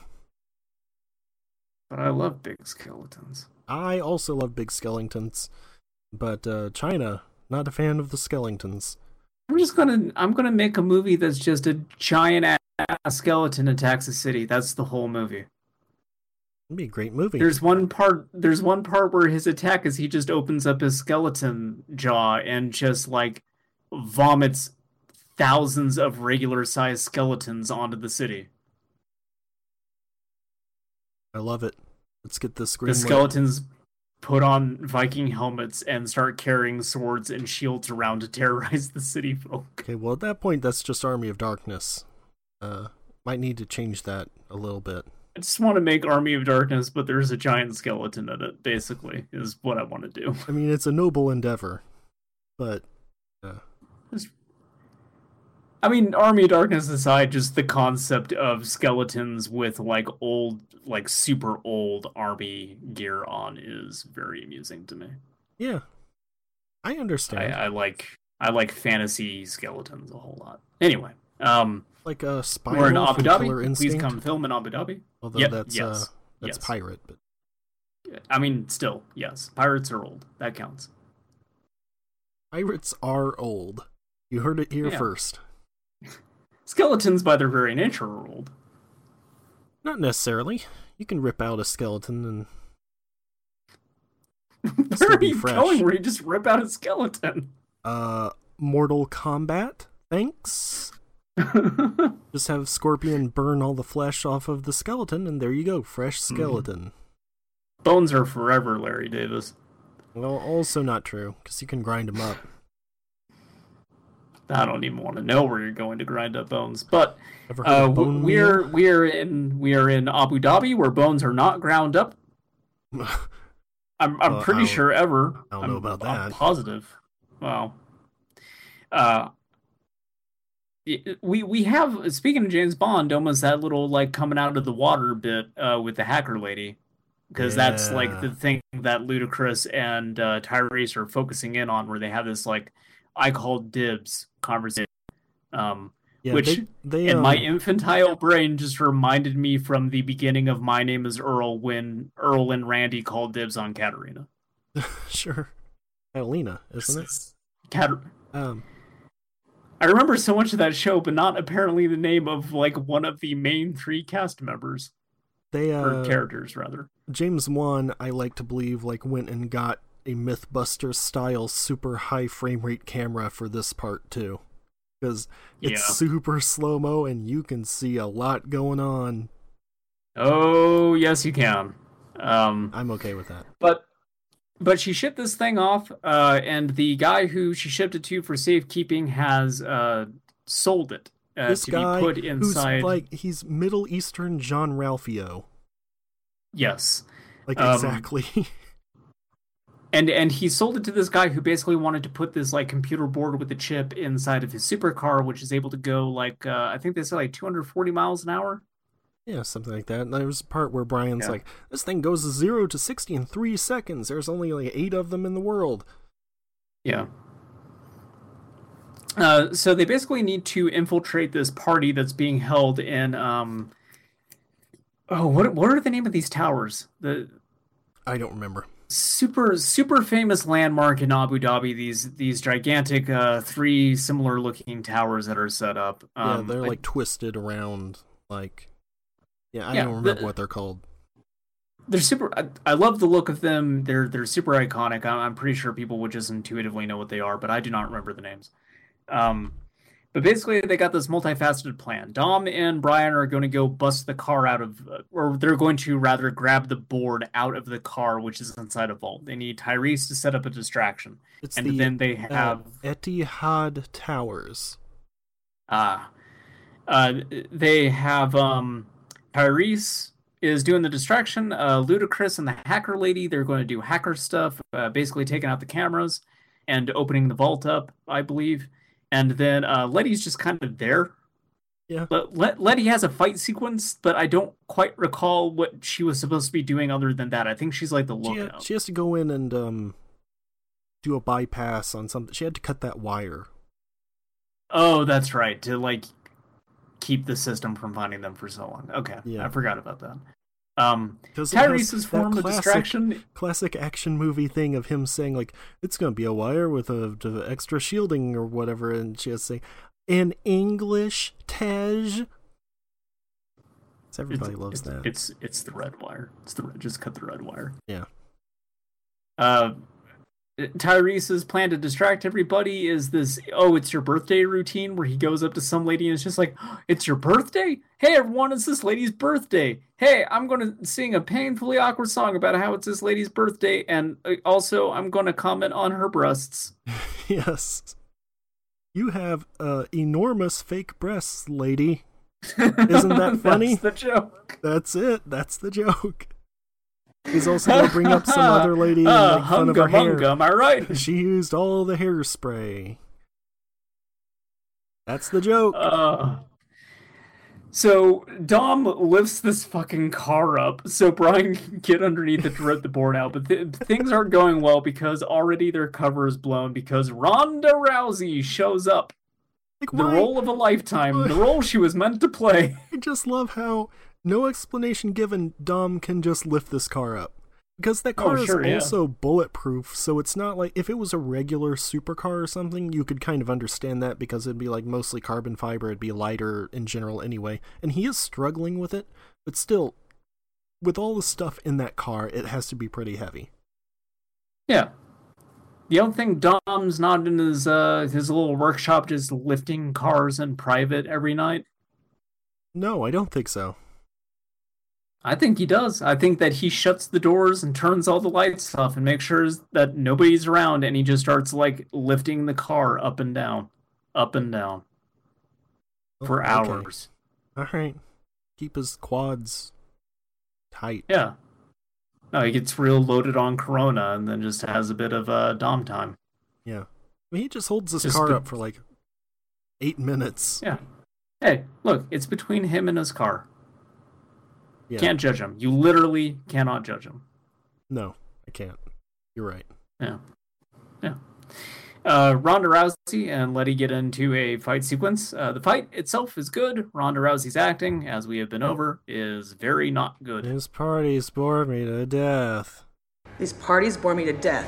I really hope you just cut that line in a whole bunch. It's terrible. It's really bad. Yeah. And so it's to the point that Dom and Brian just can't get the board out of the car, so they come up with plan B, which is to just drive the car out of the building, which they clearly have not thought through at all. No.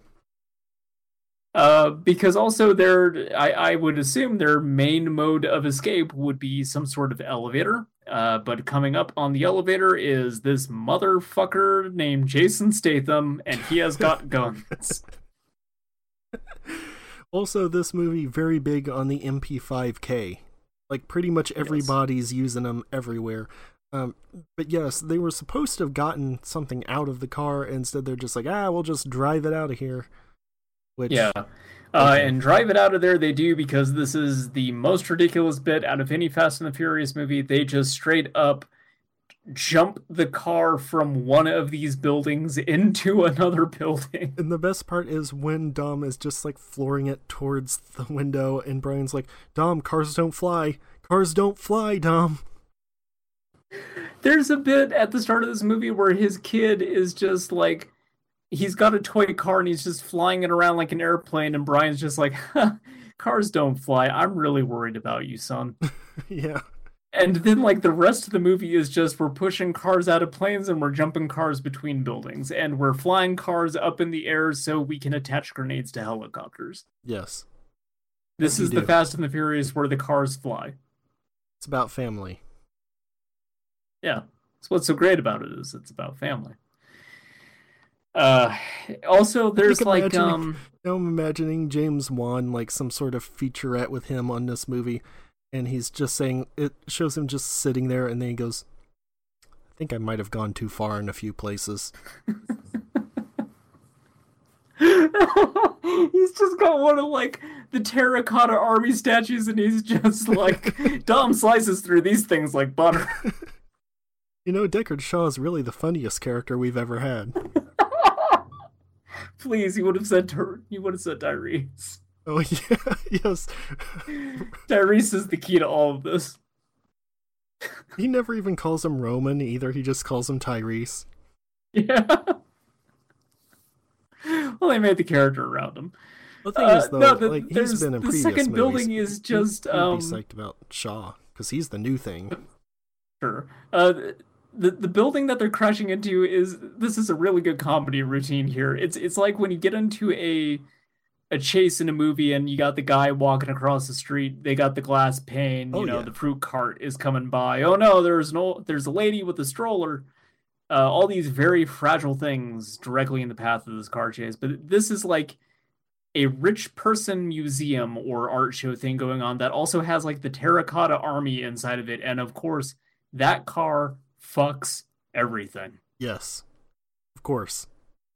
It's good. It's really good. And then they can't stop. They got to keep going. So they jump from that building again into another building. Yeah. And this time, I can't remember if the reason they jump is because like the brakes have gone out from the first time it dropped, or if it's the second.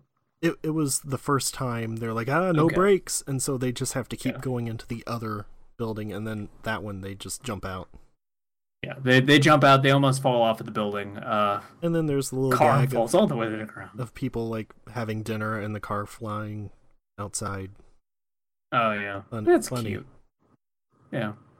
That was okay, I guess. Look, there's been a lot of good gags in this movie. That is not the standout gag of the movie. The gags in the Fast and the Furious movies, I'm not always sure were intended as gags, is the thing. No. Look, that Corona thing I have to trust was an intended gag, because if it's not, talk about serendipity. Yeah, I'm really not sure on that one. I just have to hope that it is, because that was smartly done, if that was by design. So yeah, they've gotten the board out of the car. They fended Shaw off one more time, and they are now taking this thing back to Kurt Russell. And we have a bit where they hand the board over to him, and the music kind of wells up like, oh no, here's the reveal. Kurt Russell was the bad guy the entire time. Because that would be the very obvious thing to do, is that they get betrayed. That's totally and then what he's I just thought like, the first time I watched it. Then he just smiles and he's like, let's go get Coronas. Yep. Turns out, no, Kurt Russell is totally trustworthy. This guy who keeps talking about how he's a ghost doing battle with shadows, and his name is Mr. Nobody. Hey, he's a cool guy. He helps him out. Yeah, he totally follows through on his word of just like, I promised I would let you use this thing to find Shaw. So now that you got me this thing, all of my resources are yours to have. You can command my dudes any way you wish. Let's go get this guy. I'm a man of my word, and I intend to keep it. Like, I really, really like Kurt Russell's character just for being the dude who should totally betray you and absolutely does fucking not, because he's just a cool guy. Yep. Mr. Nobody is great. Yeah. Not only that, but he will go with them to go get Shaw. Yes. He could very easily just be like, here's my resources, take as many guys as you want and go knock this guy out. But instead he's like, no, I want to be there with you when you get him. I want to go in and dual wield pistols at these guys. I want to put on the sunglasses from the end of the Dead or Alive movie and shoot at Jason Statham. Yeah, he has Dead or Alive sunglasses. Yeah, he pulls out these like high-tech sunglasses that have like night vision on them and just steps out into the open, dual-wielding pistols, just shooting dudes. Yep. Does a little spin with them. Great. Yeah. Kind of jumping ahead a bit with that, but yeah, the only actual members of the team, of the family, that go to get Shaw is Brian and Dom, because they have been the only ones who have been directly attacked. Well, Dom says he also doesn't the rest of them are racers. They're not killers. Yeah. I question that, but yes. Well, I mean, it's kind of true. Like, they don't really Are you telling me Letty has not... Are you telling me Letty has not done a murder? Come on. Letty has. The rest of them, though, like Tej and Roman, they can stay home. Sure, yeah. I don't think they've ever actually killed anybody. At least not intentionally. That vault probably took some people out, but I don't think they necessarily intended for that. Yeah, probably. I think Tej does some murders in the next one because he has a tank. Oh no! Yeah. Don't put Ludacris in a tank. He doesn't know how to drive that.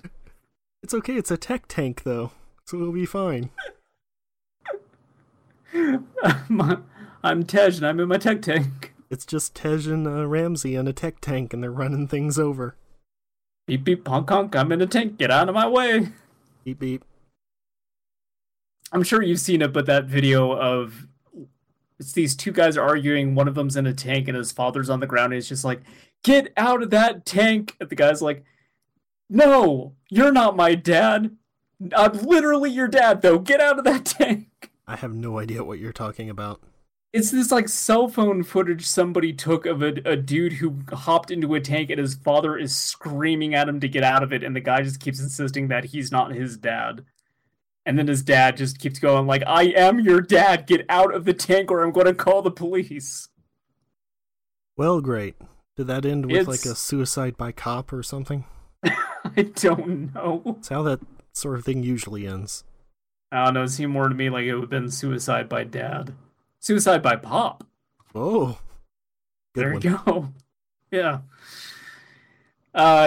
So they find Shaw, who is eating a delicious dinner in the middle of a warehouse. He's got like a Chianti and everything. Yeah, he has a little goblet for his wine, and he's just like on this crappy wooden table in the middle of a warehouse. He's eating like he hasn't eaten a meal in days, too. Like he's really just scarfing it down. And maybe he hasn't. He's been I was busy. also speaking of things that I hope would have gone a different way, like subversions that I wish happened but didn't actually happen. I wish he kind of just looked up from his meal and with a mouthful of food just went like, ah, shit. I don't know. I kind of like that he's just like, oh, this all you've got? Dozen men? You've done better than that. Yeah. Because he has teamed up with the terrorist guy at this point in the movie. He saw an opportunity, and like an opportunist, he went for the opportunity. Because that's what opportunist is, right? I don't know why I explained that to everybody. They get into a huge shootout. This is the bit where Kurt Russell has the sunglasses on, and basically our heroes had to fall back. Kurt Russell gets shot. But it's in a bulletproof vest, thankfully, but one has hit him in the stomach and he is bleeding quite a bit. Well, he gets shot once, and then he like turns around and looks at Dom and winks at him and before he gets shot again. It's like, just between you and me, I'm gonna be alright, as long as they don't shoot me in the head. Hey Dom, you ever see a dead body? But yeah, maybe he could have considered reloading his guns instead of spinning them around, or maybe taking cover somewhere instead of standing directly in the open. Kurt Russell doing gun kata, how good would that be? Oh, man. So this is actually another bit that I really liked, where they do actually sort of subvert where I thought they were going to go with it. The first, obviously, being the whole it's not a betrayal thing. And the second one being that I thought he was going to die in this scene, but thankfully he doesn't, because they're doing the whole thing of like, oh man, this isn't looking good. We got to get you to a hospital, and then he's just like, I do like wet work for the government. Like I have them on speed dial, and a chopper will just come out. So like, just fucking stop the car. He's like, the mobile unit is already on its way, so just dump me out somewhere. just throw me in with the garbage. I'm dead. What do I care? And they just like prop him up against like a guardrail, like a piece of guardrail in the middle of a desert. Yeah, but he says something about like how he's going to trade in his ale for Corona too, which, all right. Yeah, I'd like to see the next movie where he actually does that, but I do not trust that's how that goes down. I don't remember actually. But the group, basically, they no longer have their military connections, so they got to come up with another plan to go get at Shaw and the terrorists, who have now absconded with the God's Eye, because they brought it there with them, and they got it in the whole. And as they're developing this plan, Dom and Letty have a bit of a heart-to-heart. Dom does his usual "it's all about family" thing, and puts the necklace that was previously on Han's corpse around Letty's neck. So kind of like the air is cleared between those two characters. Are sort of like back together, basically. Yeah. Even though this is like the only meaningful... Yes. This is also like the only meaningful building between them since the scene in the graveyard. Mm-hmm. They haven't really had like a moment in between them. There's the bit in the elevator, which is the part I was talking about, where she's like, you look pretty handsome in that suit, right? Oh, right. Yeah. Yeah. So I'm trying to remember exactly how this whole plan is set up exactly, because they go back to, like, L.A.? Yeah, because they say, like, they may have God's Eye, we got a whole city, or something. Like, they're gonna do it on the home turf, so they know all the ins and outs. Yeah. They have to know all of the bridges they can get under and switch cars, because they do that like 3 times. Yeah. Basically, they need the hacker lady to hack the God's Eye, and for that, they also need to take out some sort of like relay that's located in the city. So they kind of split into these groups. One group is guarding the hacker lady.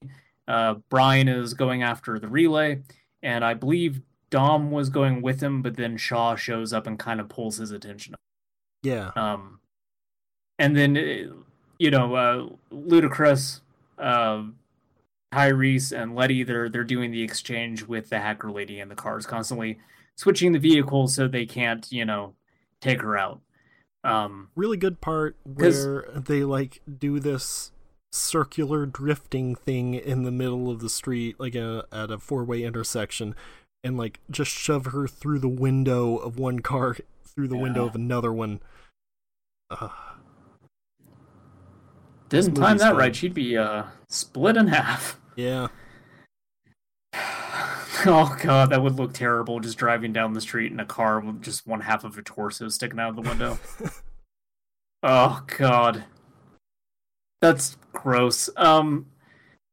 Yeah, they're doing the exchange. There's a drone that is chasing after them, and the terrorists are up in a helicopter. And they're using the God's Eye to kind of track where she's at, which is part of why they need to take the relay out. Also, they need to take it out so she can hack into it. There's this good bit while all this is going on where a news report comes on in Hobbs's hospital room that's just like, chaos in LA, cars, vehicular warfare. And then like he looks out the window and sees the same explosion that's on the screen. And I like that somehow the explosion registers in his brain on the TV screen first, and not from the sound of an explosion directly outside of his window or the vibrations that would cause. Yeah. There's this bizarre delay for him. And so Hobbs gets up and is like, it's time for me to go to work. And he just like flexes his way out of his arm cast. Yep, says Daddy has to go back to work, and flexes and breaks it off. He rips the one off from around his leg. Takes some Vicodin. Yep, pops a few pills. He's ready to go. Good as new. And then Brian's got this whole thing against oh god, what was his name? The dude who he fought in the bus. Tony Jaa. What's he? Thank you. It's on the tip of my tongue. This whole fight in a building with him as he's trying to get up to the relay. Kills him by like hooking his leg to one of those big wooden spools and then like having that fall down an elevator shaft or something. Yes. Yeah. And they do a really good bit where the door comes off and they slide downstairs on it. Yeah. There's a bit where that door gets a little bit airborne and there is a like low clearance to the ceiling. And I saw that and was like, boy, if that were a practical effect, somebody came very close to dying. Well, look, this series yeah, they still do practical effects, which is really cool, and also things go bad sometimes. Very dangerous. Yeah. No, when you told me that stuff about the stunt man getting injured on the newest movie, very weird timing for me, because that is like the first thought that went through my mind when I saw this scene with the door sliding down was like, oh, someone could have got like horribly hurt if this were a thing that's actually taking. So, I bet it was. Yeah. It looks real. I mean, it's sometimes hard to tell when there's like a very quick moving stunt being done. It's easier to kind of blend that in with CGI and make it seem like it's actually taking place. I'm not sure if that was actually a practical effect or not, but boy, if it was, yikes. Yeah, it's not obvious, like the super CGI scenes, like after they break the car out of the tower and it like zooms out from the tower where Brian and Dom are standing there. It's very obviously like pasted in. Yeah. Or all of Brian at the end of the movie. Yeah. I mean, look, they had to with that, but yeah, it's noticeable. They did, but could have used a different shot for the second time. Yeah. So he takes out the relay, and at some point the drone gets taken out. Oh, the drone gets taken out because like Hobbs drives a fucking ambulance off an overpass and crashes into it. And I really like to think that was not intentional, that he had no idea how to time that. He was just like, I got to get across town, and so he drove the ambulance off the overpass to save time. Yes, definitely. I also like how then he shoots it, and there's a couple of things. First of all, or no, it's a later thing. There's one part where something gets exploded, and I think it's Jimon Hansu who just goes like, "Oh shit," which I really liked. But in this part, like, he shoots the drone, and the guy operating the drone like jerks his head back from the screen, like he was getting shot at. And he also says, like, "Sir, someone just double tapped our drone," and I'm sitting here thinking that, like, yeah, no, they teach you to take a drone out. You got to do 2 to the body, 1 to the head. That's right. To destroy a drone, you have to remove the head or destroy the brain. Yeah. Hobbs rips off a Gatling gun from this thing, by the way, and there's a really good shot of just Dwayne "The Rock" Johnson walking down the streets of LA with a Gatling gun, and I love that shot. Yep, and just an ammo belt trailing behind him, which, by the way, given the rate many guns go through ammo, that would last like 3 seconds of firing, but whatever. Yep. No, unlimited ammo. He points to the bandana on his head and says unlimited ammo. Speaking of that, there were times those the military dudes that drop in and stuff, I was thinking like, oh, here come the frogs from Metal Gear Solid 4. The Arsenal Tengus are here. Yeah, they got P90s. Oh man. Jason Statham in that weird octopus suit that Solid Snake had at the end of the game. Just shooting rockets out of the tentacles at Dom. Yeah, just him and Dom fighting on the Washington Monument. Or no, what is it? Washington... Federal Hall. Federal Hall, that was it. Yeah. Obviously, it couldn't be on top of the Washington Monument. Although that would be cool, too. Dom has to fight off 30 Ford Mustangs with Stinger missiles. Yeah. God. So Shaw and Dom are fighting on the top of a parking garage, and this is a bit where, like, he does the reverse of the, like, oh, you thought this was going to be a street fight thing because Dom now has a gun, whereas Jason Statham does not. Well, and then Dom is just like... I like this bit because they do the thing where they charge their cars at each other, but this time Dom does a wheelie, and so he gets on top of it, and then he just blasts the shotgun through the floorboards at Statham. Yeah, it's awesome. Yeah. Yeah, he gets out with the gun, and he's like, "You thought this was going to be a street fight? You're right." And just, like, throws the gun aside and just pulls out, like, a wrench, like a comically large wrench. Yep. Just Dom with his cartoon wrench. And then, like, Jason Statham just rips some fucking, like, pointed, jagged pieces of metal out from his damaged car. Yeah, like, and at they this start point... wailing on each other. Yeah, now they're basically just, like, Final Fight characters. Like, they're just members of the Mad Gear gang going at each other. Oh, God, it's really good. And so the helicopter at this point sees Dom on the top of the garage, and the terrorist guy's just like, "Oh, I'm going to kill him." And his henchmen are like, "Oh, but what about Shaw?" And he's like, "I believe this is the end of our relationship. Just shoot missiles at him. Just do it." No, specifically shoot one missile kind of close to them, and then it's probably good enough. Shoot a missile, but not all the missiles, because I don't want to waste them all. Yeah, look, I'm not made of money. Yeah. It's a high-cost operation we're running here. We need to be more frugal about the missile usage.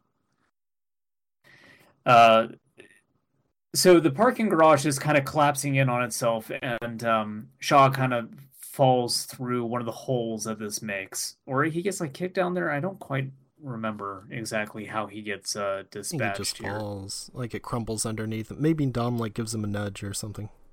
I think he probably says something when he does it. I don't know. Yeah, he probably says something cool like have a nice trip. Yeah. The really cool guy line that Dom would say. Yeah. Remember when they actually literally said that in The Dark Knight? No. They did. When they're arresting all the dudes. Oh, yes, the cop guy. Yeah, he puts him in the car. He's just like, "Have a nice trip." It's like, oh, fuck. You're very, like... You always mention that. Movie a lot. It's so bad. There's a lot of like. Look, Christopher Nolan's brother, I'm sure, is a lovely, lovely boy I bet who that is line. permitted to help him write movies because they're related. I bet that line was written by David S. Goyer. Hmm. Because Goyer was involved with that, right? And Goyer sucks. That sounds about right. Yeah, there's I mean, Christopher Look, for Nolan's brother quotable- wrote Memento, so... Oh, yeah. And then Goyer is the special boy, I guess. yeah. Yeah, for as many quotable, very memorable lines as those movies have, there are a lot of really bad lines in them. Yeah. More so in the third one than anything else, but that has always stuck with me as being an unusually terrible line in an otherwise well-written movie. I mean, what if it's just supposed to be like some idiot goon cop, though? Like, the whole point is that he's just kind of a dumbass and is just saying that, like, trying to be cool. Probably find better ways to communicate that, I guess. Anyway, parking garage starts collapsing, and Dom is like getting the hell out of there. But he also has a bag full of grenades, just brimming with them. Bag of And nades. he's come up with a plan, and the plan is I'm going to jump this car, Dukes of Hazzard style, and just hook this bag of grenades to the helicopter. Yeah. And it works. He doesn't arm them or anything, he just puts them on there because he Nope. trusts that Hobb will shoot them and that will set them off because this is a video game. Yes, and that's exactly how it goes down. The bad guys are dead, but also we have a moment where we think that maybe Dom is dead too. They kind of pull him out of the rubble, and he's not moving. A But weird he's moment fine. here where, like, they're trying to resurrect him and Letty is freaking out and Brian's just like, go, get off, get away. Yeah, Also, yeah. They want them to stop the like resuscitation process, which is not the way you bring someone back to life. Until the bit where like she kisses him on the cheek, and that actually is what wakes the beast. well, it's weird though because they use the same footage of her saying I remember everything, like she says it and then gets a flashback of like their marriage and everything, and then it shows the same bit again. It's weird. Yeah, I didn't notice it, but I'm watching this kind of play out right now, and yeah, I see that. But anyway, Shaw survived this whole encounter. He's now in some sort of crazy supermax prison where he has to be escorted down a hall with a bunch of miniguns trained on him at all times. Okay, so I had Yes? this thought when I watched this. I want your opinion on this. Okay. Jason Statham as Mr. Freeze. Oh man. Because this whole thing, I was just like, all right, they're putting him in Arkham Asylum. and then, like, looking at him in the jumpsuit, I was just like, oh man, he would be such a good Mr. Freeze. Oh man, he would. Yeah. I want Jason Statham in more things generally. I want another oh god, what was the what? Transporter? Yes, but also no, that's not what I'm thinking of. What was the movie where like if his heart fell under a certain amount of beats per minute, yes. Yeah. I was going to say the dumbasses version is Speed, but that's already Speed, so I'm not quite sure what that makes Crank. Yeah, it's... Oh man. Oh, Speed 3 : Cranked, and it's a crossover between the Speed and the Cranked franchise. If we don't keep Jason Statham moving, he'll explode. It wouldn't be Keanu Reeves, though. Like, it would have to be Jason Patrick. I mean, that's the thing is, you could get Keanu Reeves back. Maybe. You could easily get Keanu Reeves back for another Speed. No, that's the thing is, Jason Statham's heart is hooked up to a monitor, and it can't be removed from the monitor, because if it goes below a certain number of beats per minute, then a bus or a building full of people will explode. So it's not his life on the line, it's somebody else's. So, like, Keanu Reeves has to keep him moving. He's got to keep Jason Statham moving while he comes up with a solution. They have to keep Kung Fu fighting or something to keep his heart rate up. Yeah. Like, they just move from place to place while fighting each other, like doing kicks and stuff while going upstairs. Keanu Reeves just like pulling out hypodermic needles and injecting them into Jason Statham's chest to keep him going. That would be pretty good. But yeah, oh god, just full of I'm forgetting what like the drug is that they gave Uma Thurman. No, was it Uma? No, who the fuck was it in Pulp Fiction? It was Uma Thurman. It was just Uma Thurman. Okay, adrenaline. Yeah. I thought. Yeah. Well, there you go. Just keep pumping adrenaline directly into Jason Statham's heart.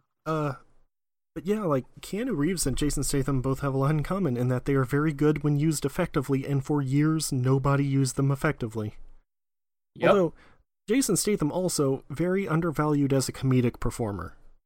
Because like that's what his early stuff was. Like in Snatch, like he's just a goofy guy. Like all of his stuff is comedy. In Lock, Stock, and Two Smoking Barrels also kind of. And then eventually he plays a very good dumb street tough. Yes, he does. And then they tried to make him like serious action star, but the movies were not up to snuff. Yeah. The mechanic. I don't know, that's why I liked Crank so much, is because it is absolutely a dumbass Jason Statham movie. Sure. It's a very good blend of this is ridiculous and stupid, and everything about it is just so dumb, and also just being a good vehicle for crazy action sequences. Yeah. It is entirely built around what set pieces can we think up.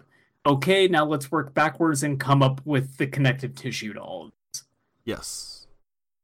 Yeah. There was the part in the rubber suits. Yeah. They need to make another one of those movies. Speed 3... Cranked. Like Crank 2 has one of my favorite gags in any movie though, which is like at the first movie, at the end of it, he's skydiving and like does the whole thing where he calls what's her name up. It's like, I'm sorry about everything that happened, blah blah blah. And then like in the second movie, it shows her getting that call and it's just the sound of wind. Oh yeah. Like, that's really good. I completely forgot about that. They do that in Shazam, kind of. Oh yeah, I haven't seen it yet. There's a bit where towards the end of the movie, if you haven't seen Shazam, I don't know, skip ahead like a minute. The main villain is they're both flying up in the air and they're like way the hell apart, and the main villain's doing his whole like end monologue thing of like, oh, you think you understand what power is, but you have no idea, you're just a child. And then like it does the reverse shot of Shazam just going like, I can't hear you. What are you saying? Yeah. Shazam's a really good movie. You definitely need to see it. Oh, so you won't see Captain Marvel, but you go see Shazam. Shazam's a whole different beast from Captain Marvel. I don't even know what you're... I don't really think it is, but okay. Nothing about Captain Marvel looked particularly entertaining to me. I don't know what to tell you. It's probably a fine movie that the marketing did not do justice. I don't know. I think that's true. Those trailers made it. It's a very fun, like, buddy movie with her and Samuel L. Jackson. The trailers just sort of made it look like a very dull run-of-the-mill Marvel movie. Like, in a way that Marvel movies maybe haven't actually been for. Like, I told you, though, like, when I saw it, it was basically just out of obligation. It was just like, well, Endgame's coming up, I guess I should go see this. But very pleasantly surprised by it. Like, it's in the upper tier for me.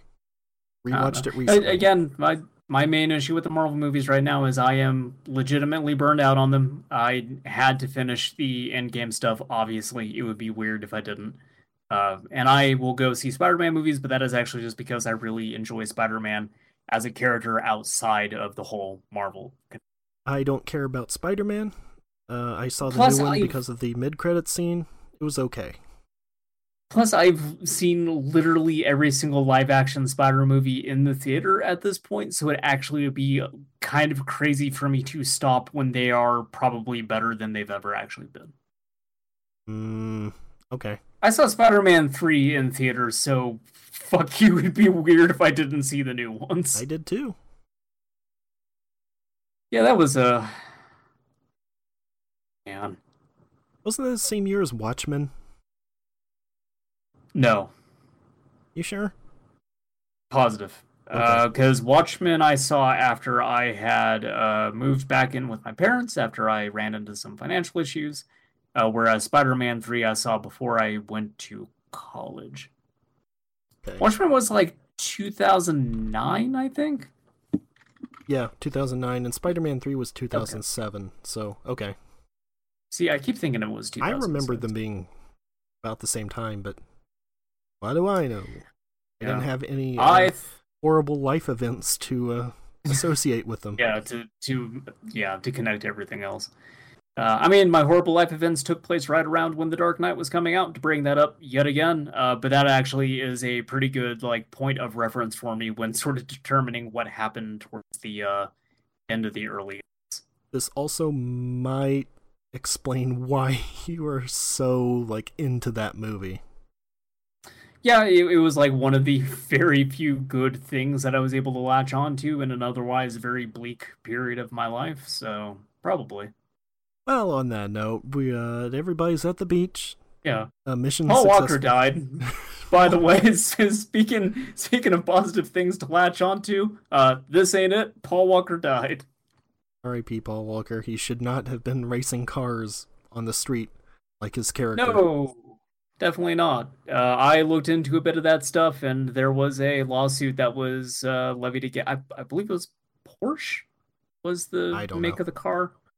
Anyway, they try to argue that the car was unsafe, and the counter argument was, yes, he was taking it at 80 miles an hour down a road that was 40 miles an hour, and it went off and crashed. That is not our problem. Yep. I'm on their side with this one, actually. Yeah, that case got dismissed, so the court agreed with them too. Because I think part of it was that the tires had not been changed. The tires were bad, and that was part of why it veered off. Well, that's a lesson for everybody. Change your tires, kids. Yes, actually. I've had a tire blow on me while driving before, and it is scary. I've not had one blow on me, but... I had one blow on me while driving basically U-Haul truck. Oh, great. Yeah. Yes, while going down the highway. So it was pretty freaky. That was fine, though. I was able to pull off. So thankfully, everyone around me saw it happened and was very considerate, and they got the fuck out of my way. So I mean, I would get out of the way. Yes. I'm really glad that things did not go horribly wrong with that. But yes, no, I can speak from experience. You check your tires, get them rotated. That's a good way to die. Obviously. Rest in peace, Paul Walker. Paul Walker seemed like he was probably a really great guy, and that is really, really important. Yeah. He also shouldn't have been doing that. So. No. Well, actually, I think it was... I can't remember if he was even the one driving. I think it might have been the person he was with who was driving. Maybe. Now, point is, someone did something that they definitely should not have done. Yeah. Anyway, everybody's on the beach. Yeah. Drinking Corona? Are they drinking Corona? Yeah. Of course. I'm fast forwarding through it. I need to see the Coronas, or it didn't happen. They were sponsored by Corona, of course. Man. Corona, a Coca-Cola drink. But they're watching Brian play with his son and his wife, and they're just like, things are gonna be different now. Yeah, he's a family man, so he can't hang out and get shot at no more. Yes, he's going to be moving far away where we'll never see him again ever. Yeah. Yeah. So this is the bit where we do get a lot of not so great CGI on what is, I believe they said was Paul Walker's brothers were doing stand-in shots, and then I think they were imposing face onto him. And then there's this bit where Dom drives off, and Brian pulls up in his car and looks over and is just like, "Oh, we're going to leave without saying goodbye." In and what they is drive very down clearly not Brian's voice. Yeah, definitely not. So they drive down the highway, and there's sort of these this montage of moments from the previous movies. You know, them meeting, memorable moments between Dom and Brian, and the cars kind of split off from each other at a fork in the road. And the last shot of the movie is just Brian driving off into the sunset. Yeah. this is a very weird thing to tack on to the end of the movie. I understand why they did it. I understand the weight it has behind it as a real life thing, but that also makes it awkward because, again, this is framed as my friend is moving away. Yeah. Um, I don't think while there was also really like any way around it though. Like if he had just No. like disappeared from future movies, it would have been weird, and to kill him off would have Would've been- really sucked. yeah, that would have been in poor taste. Because yeah, it's definitely a eulogy for Paul Walker. That is precisely what it is them saying goodbye to Paul Walker, the actor and the friend, Yeah. rather than Brian, the character. Yeah, like the first So I thing, do- even before the credits, is just like it's saying for Paul at the very end. Yeah. I do think it's really well done and it's very touching. I think whoever conceived of that and whoever was responsible for getting that whole thing arranged and put together, they did a very good job of it. But yeah, from the movie that had the car jump between the buildings and they put the grenades on the helicopter, it is a bizarrely real turn at the end of that movie. It kind of, but pretty much all of them end like that though. Like they all end with them having like a rooftop party and drinking Coronas and talking about family and how we're all here together. So it fits in the series. Yes, but the weight behind this is much more of a tonal shift than any of those have been prior. And like I said, I understand the reason why that is. The shift. I don't. At the end of 6, it goes from them on the rooftop to Han getting murdered. So. Yeah, sure. That actually, it's maybe more so. Yeah, no, I'm with you. I think that there was really no other way around this. I think that the choice they went with for this was the best choice, and I think it's handled well. I liked it. Yeah, and I really do like the whole bit of them like splitting off at the fork in the road and everything. Like Yes. It's a good image. That is a very, very good way to close that movie out. That is like the perfect final shot for that thing. Hmm. So, yeah. That's Furious 7. Yeah. It's still a huge fucking bummer about Paul Walker though. Like when I first watched these movies and he had some like his ridiculous in-sync perm that he had Yeah. and how he's just a total wang in the first few movies cuz his whole thing is just he's a narc. Yeah. But just like seeing his character grow over the course of these 7 movies has been really enjoyable, and also seeing Paul Walker's acting chops kind of evolve over that time as well was a lot of fun. Yeah. So it's a bummer that we're not going to get tragic. Anyway, that's it for this one. Next week, be back with Fate of the Furious, the final entry for now. Well, Hobbs and Shaw is coming out pretty soon, so. Oh god, yeah, no, we're gonna be doing this for fucking ever. Because in between the wait between those, you and I were talking, and I think that we're going to do a special series where we cover the Chronicles of Riddick movies. Yeah, maybe. We'll see about We that. gotta do something. I mean, like the alternatives. So we were talking about this too, because it's going to be like quite a few weeks before Hobbs and Shaw come out. We could like. I know we've been wanting to watch the Rohan Kishibe OVA series from JoJo's Bizarre Adventure. Have? Yeah, we've talked about that a few times. We could always do that if you don't want to watch the Riddick movies. I know it's not quite on brand for their show, but I don't think I would want to do that. I don't know. They I have seem no good to interest me. in JoJo's Bizarre Adventure. I don't know. I've taken a look at those 2 episodes like briefly, and they seem pretty exciting to me. So No. I wouldn't mind. Alright. I would rather do the Riddick movies. Okay, Chronicles of Riddick it is. Well, let's see. Hobbs and Shaw. Anime is- suck. we have to do Dark Fury. God. Comes out August 2nd, so actually, no, there will not be a break. We would be doing Fate of the Furious next week, and then the week after that, Hobbs and Shaw. Then we're done.